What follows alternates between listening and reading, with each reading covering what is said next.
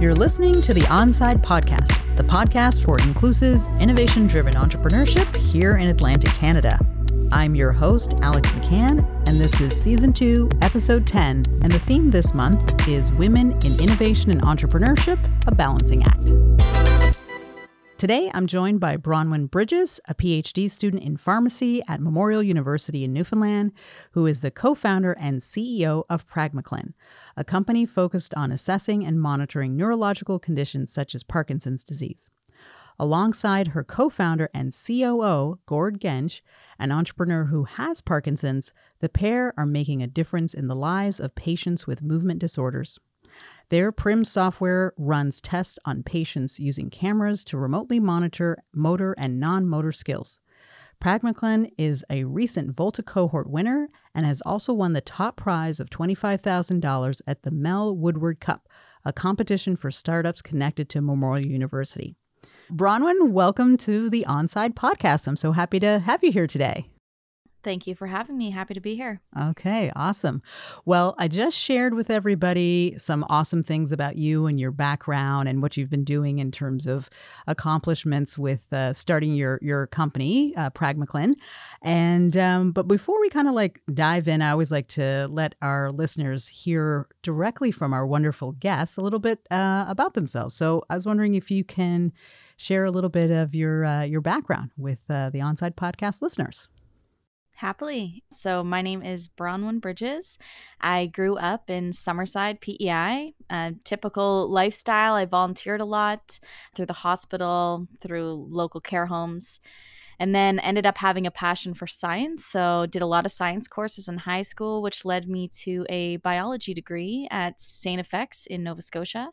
And then while there, I ended up actually having some major concussions that resulted in my passion for neuroscience and my, we'll say, not passion for being able to get into post-secondary programs post-grad. So I ended up applying and getting into the Master's of Pharmacy program at MUN in Newfoundland.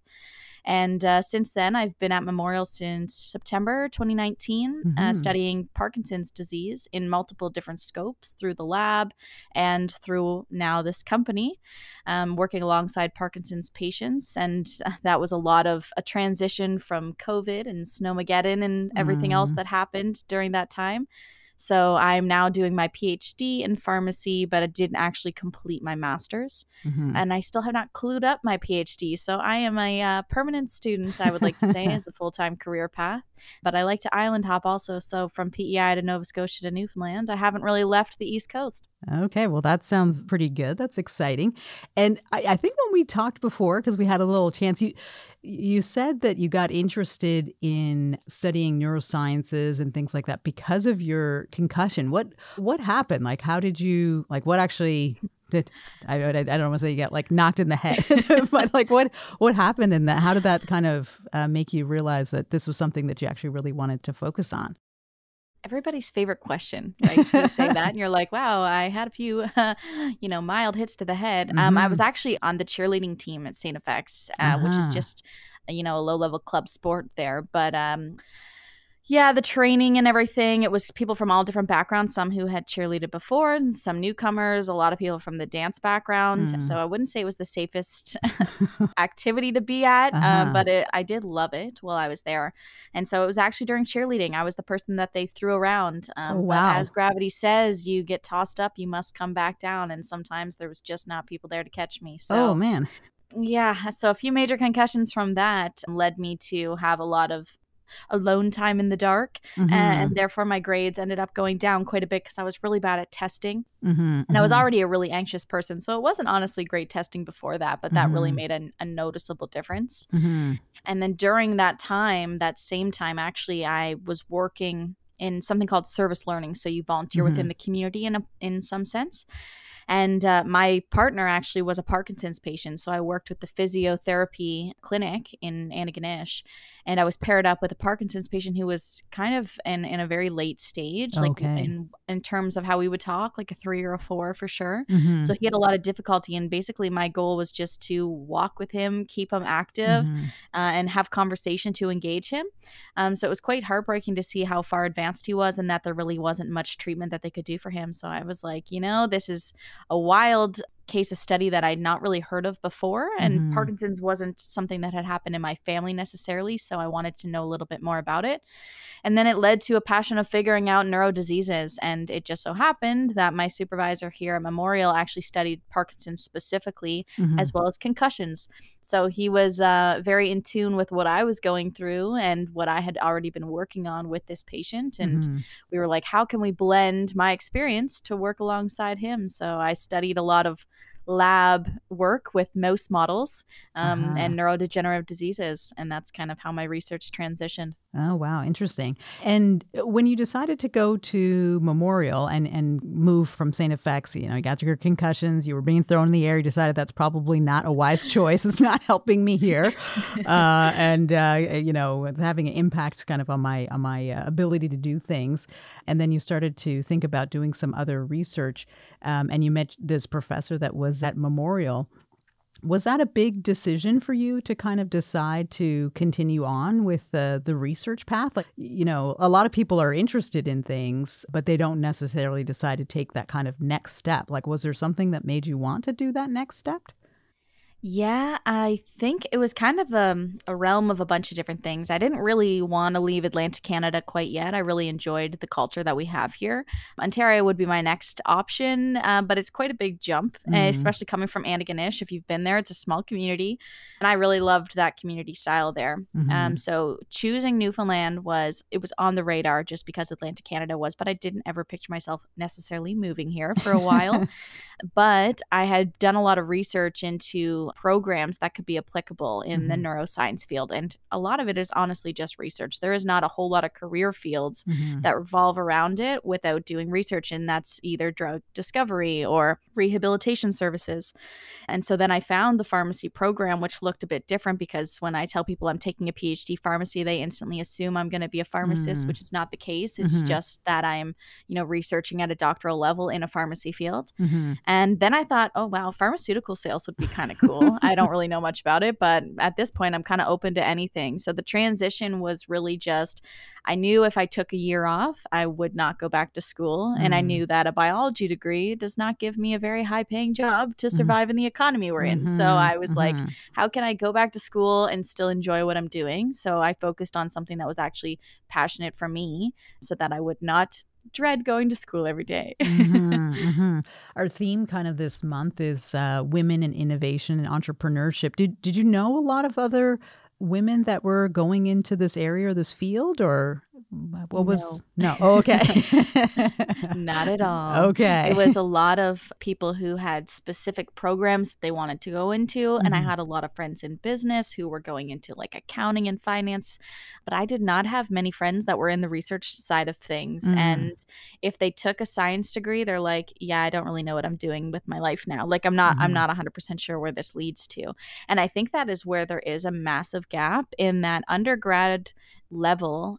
They lead you to the end of it, and then it's like, okay, now what are you gonna do? And it's like, I don't know what I can do.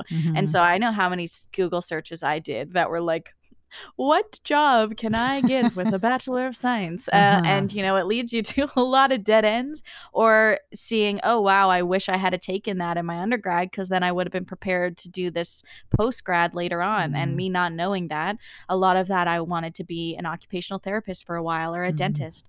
And I was like set on that for years. That was exactly what I was going to do.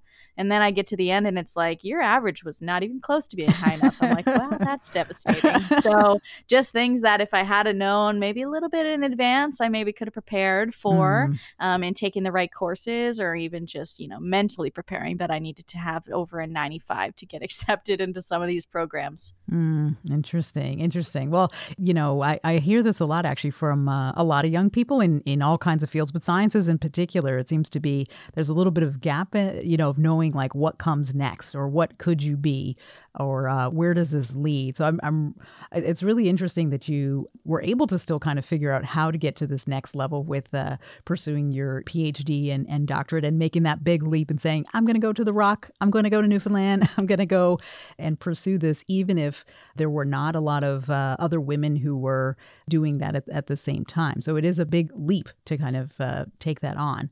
And when you were deciding to head down this path towards doing an advanced degree and you weren't seeing very many women that were there things that were like holding you back from pursuing this kind of path? Or you just thought, no, it's no problem. I got it. And I'll just move ahead here. I've always been a very independent person. Like I've never thought, oh, I don't know. I'm just like, if I want to do something, I'm always the person who goes for it. I think that's how I ended up here and what I'm doing. But my lab partner, like she's fantastic. She actually just graduated, but I worked alongside her as soon as I moved here. And it was fascinating how smart she's just the most brilliant person. And she taught me so much that I didn't know. And I've just learned that you can adapt to the situation. Like I come in and I have no idea what half the chemicals are. I don't know how she knows. And she's just like, I just learned it myself. I'm like, that's incredible.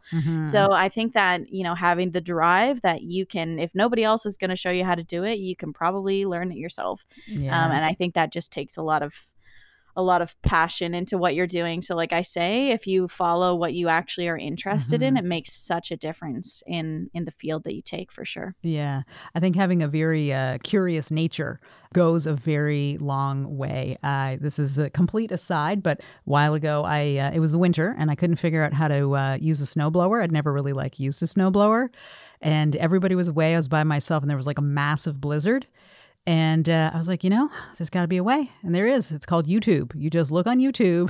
And if you don't know how to do something, there's somebody on there. YouTube will tell you. Yeah. YouTube will tell you. YouTube will tell you. So, okay. So I'm curious about this. You made this sort of leap from PEI and you were at St. FX and Antigonish. Antigonish is a beautiful, beautiful town. Great place to go to school. You realize, you want to get to Newfoundland. So you make your way there. And you're starting to do more research in the field of Parkinson's. Like, how did you decide to think about actually creating a company that was going to focus on, anything related to innovative field? How did that occur to you? Just how did that come about?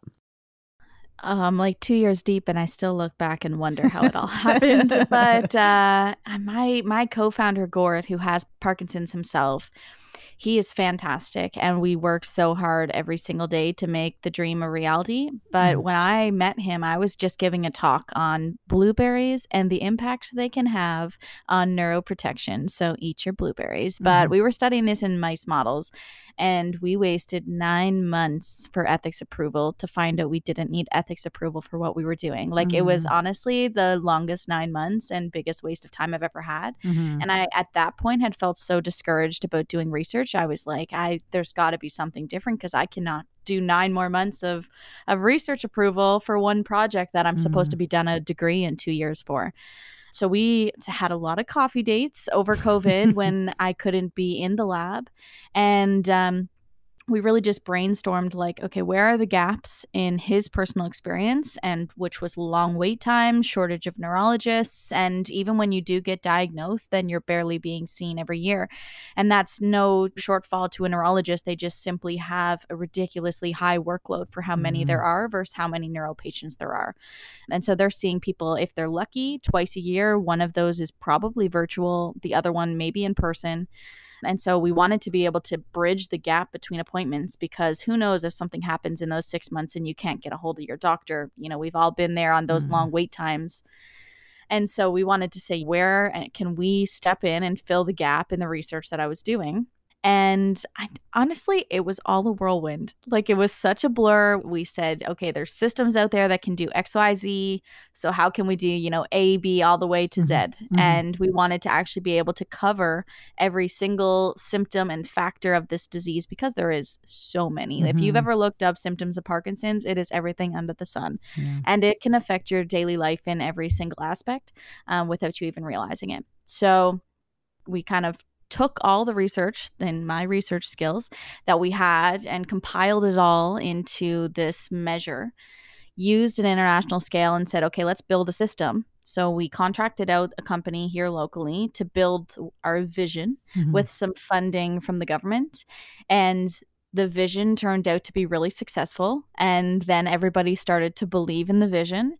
So they kept building it and making it better and including more things. And then all of a sudden we're looking back and we're like, whoa, what did we just build? That's cool. I like that. So then in March, we decided, let's pitch this in a student competition here and see what people think of it. We ended up winning the competition, and everybody was like, you've been hiding this. Why?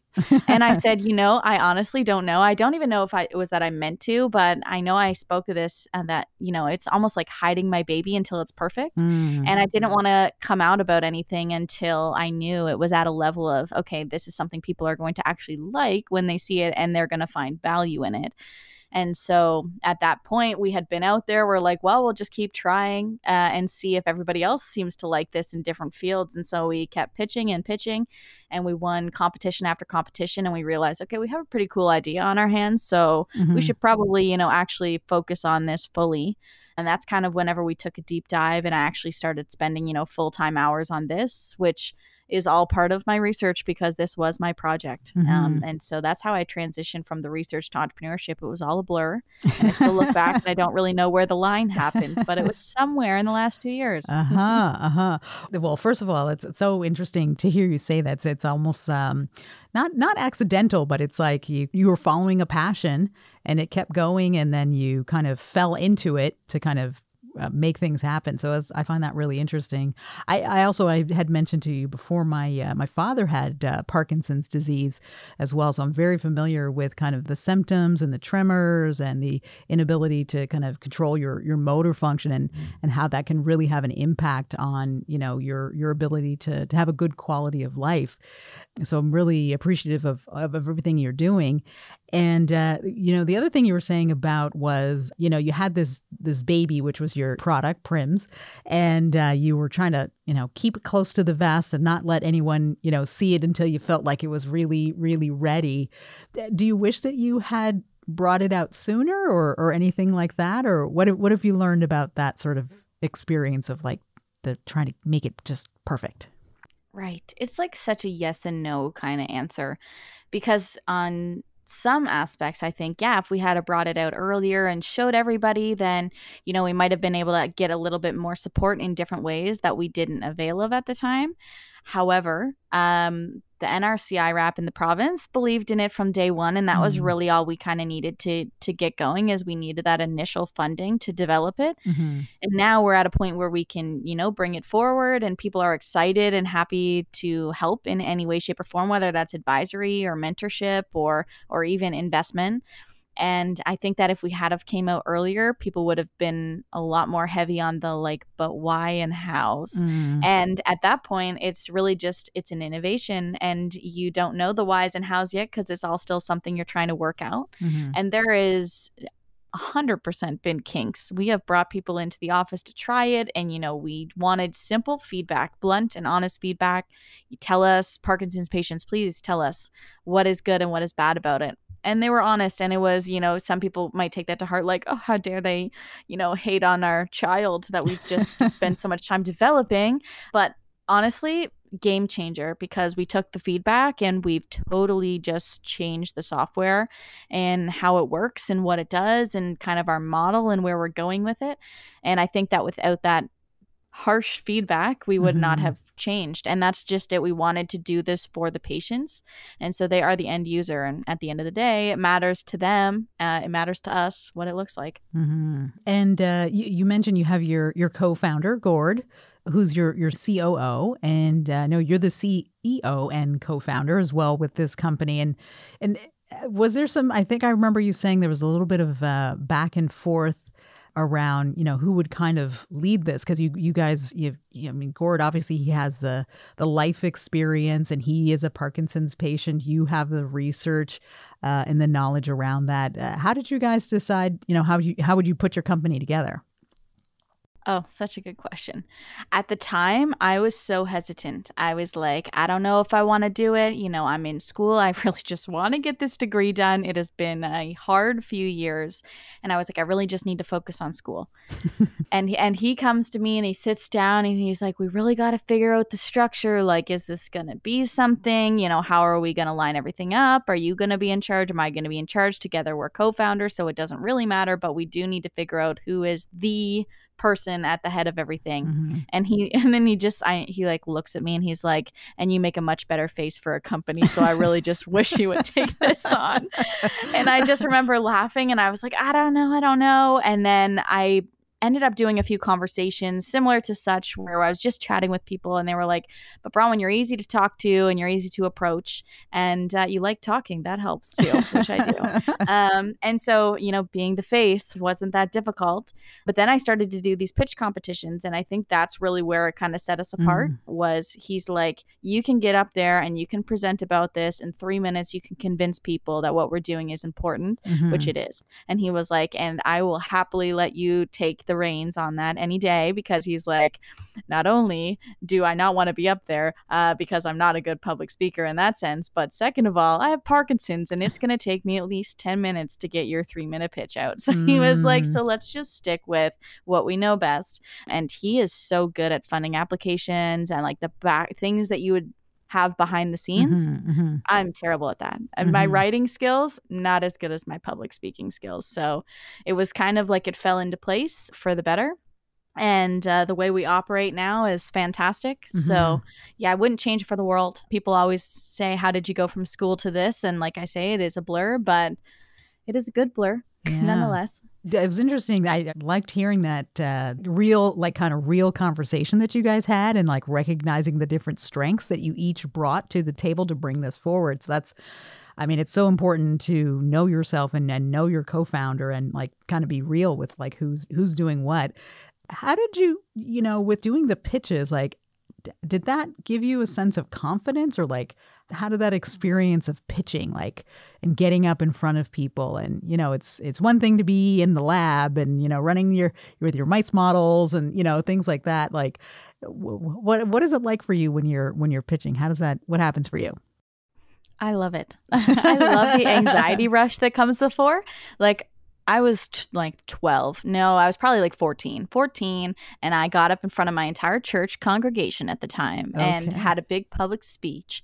And I thought it was like the craziest thing to be in front of so many people. And now I do these pitches and I'm like, oh, that's nothing. But I think that practice makes perfect. Like, 100% the first time that I got up and I pitched prims, I was like, I don't know if I, believe in what I'm saying right now. And then I started I'm like, Bronwyn, you spent 2 years working on this. You believe in every aspect of what you're doing, and you just need to have other people believe that, you believe as much as you do. And that was just it. It was like the confidence of, as soon as I did the first one, I'm like, yeah, we got this. Like, I know what I'm talking about. And it's so helpful that people say that transition from research to entrepreneurship, and I say it's a blurred line, like so helpful in what I'm doing because I'm in a science sector. Like, regardless, digital health, it is a science background.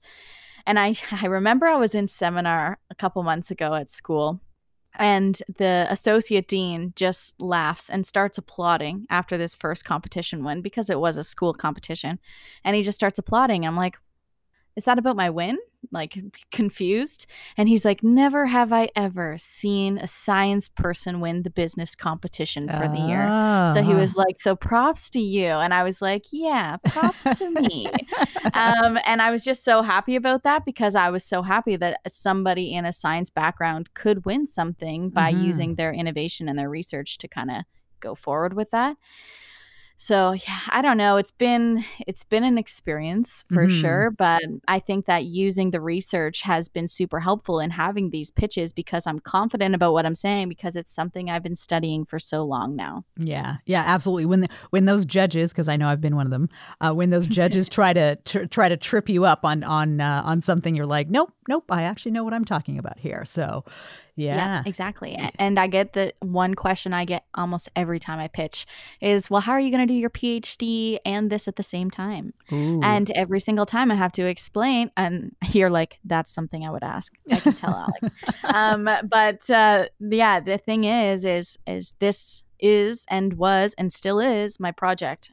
So it's really just my research and my writing that I have to do is on every single thing I do day to day with the business. Like, yeah, I really hate writing, and that's going to be the worst part of it all, because I already know everything that I've been doing, and I know the whole aspect of putting the project together. I was there from day one until now, and it's really just like, how is this economically viable in the healthcare system, and on the usability study we did, things like that. So it all flows together. It's just trying to get people to understand that connection, that when I say I'm in pharmacy, people automatically assume, oh, you must be doing like 6 courses and, you know, you must be stressed. But it's I'm actually just working on the business alongside the research at the same time. So it works out really nicely. And there is possibilities to take programs that allow you to do this. So if you're taking a research-based program, there's no reason that your research can't turn into some type of business. You just have to have the confidence in what you're doing. Yeah. I think that's a really, really great point. And we're trying to see more and more of that. We have so many smart people here in Atlantic Canada doing all kinds of research, a lot of in the medtech space and life sciences and things like that. And getting folks comfortable with that idea that you can take your research out of the lab, you know, and that'll be our next thing we'll talk about. But, you know, getting it out there so that you can turn it into a business or a company or, you know, take it further. So it's really, really exciting to hear you talk about that. If you had some advice for would-be woman entrepreneurs out there, what would you recommend? What would you say to them? Or your younger self? Like Nike here and be like, just do it. Just but do it's it. so true. Like literally just do it. Because that was totally me. And I did not have the confidence in the beginning. I was like, I am not an entrepreneur. This is not my thing, Gord. Like, I'm sorry, but you're on your own. I'll help you on the research side if you need something. And he was so devastated for a long time until I convinced myself that I was very much capable. I have a very wild background of jobs that I've done since I was 14, and just in every, you know, customer service aspect, and I've done financial bookkeeping, and I've served, so I speak to people all the time. I still do that. It's like my hobby, I think, now instead of my job. And I think that if you just believe in what you're doing and you're able to convince other people that what you're doing is going to make a difference, it's going to sell, whatever the business idea is and the business model is, as long as you believe it and you know that it's true, then there's no reason that everybody else wouldn't believe it as well. So have the confidence and know that there's always more resources than you think there are. So a network in Atlantic Canada specifically is fantastic to have, because you have a neighbor or somebody on LinkedIn messaging you being like, hey, have you been in contact with this person? And honestly, half my Zoom calls are just recommendations and soft intros from other people that are like, this person can help further what you're doing. Like, you need to talk to this person. So cold calls, yeah, you might not have great luck, but you don't need them here because there's always soft intros to be made. So if you're seriously considering starting a business, there is no reason that you can't start a business. You just have to talk to the right people, and they're quite easy to find. Yeah. That's really great advice. Let's leave it with the just do it, the Nike version. Just do it. Okay. Well, I have one little quick final question I'd love to get your take on. It's something we ask a lot of our guests here on the Onside podcast because, you know, we're focused on inclusive, innovation-driven entrepreneurship and trying to create that kind of community here. But one thing we're always interested in is people's opinions around entrepreneurship. Becoming an entrepreneur, do you think it's nature or nurture? I'm always this person who has to say both because I just can never feel like I can pick one side, but it's so true. I feel like myself personally, there is a bit of nature to it. I already like to public speak. I already have a little bit of background in finance. I already have the science background. So there is some things that naturally have come to me and naturally will continue to come to me, but there is a lot of nurture to that. And there is so many calls I've made in a panic, like, I don't know what I'm doing, help me. And so I think that, yeah, it's honestly 50-50. It's both nature and nurture. There is some skills that you will have and everybody will have in different ways, whether that's, you know, you're doing something that you need artistic abilities for, which I do not have. There is people who have skill sets that will always help them naturally. So Part of that is the nature of it, but the community that we have can always help nurture everything that you're missing. So there is a wide range of skill sets that it takes to be an entrepreneur that I'm learning every single day. But there is so many people who can help nurture that, and especially within the ecosystem we have in Atlantic Canada. I think it's so important that you reach out to those people. Yeah. Okay. Well, that's awesome. I really appreciate you taking your time today to talk to us and share your insights and your passion and everything that you're doing. If folks want to learn more about your company or learn about you, what's the best way they can do that? Yeah, you can check out our website, which is just PragmaClin.com. Nice and simple. So PragmaClin.com. And then we also have a LinkedIn and a Facebook page, the exact same. And you can also just connect with me on LinkedIn. So Bronwyn Bridges on LinkedIn. Okay, that sounds fantastic. I'm sure we'll have some of our on-site listeners reaching out to you. And for all of our guests that tuned in today, I want to say thank you for listening to the On-Site podcast. You can learn more about our Inclusive Innovation Monitor on our website, which is onsitenow.ca, and hear more of our great stories coming up on the On-Site podcast. And as we come to a close, I'd like to also thank Community, Culture, and Heritage. We're so grateful for your support in helping us make this podcast. Thanks for tuning in. This has been a Podstarter production.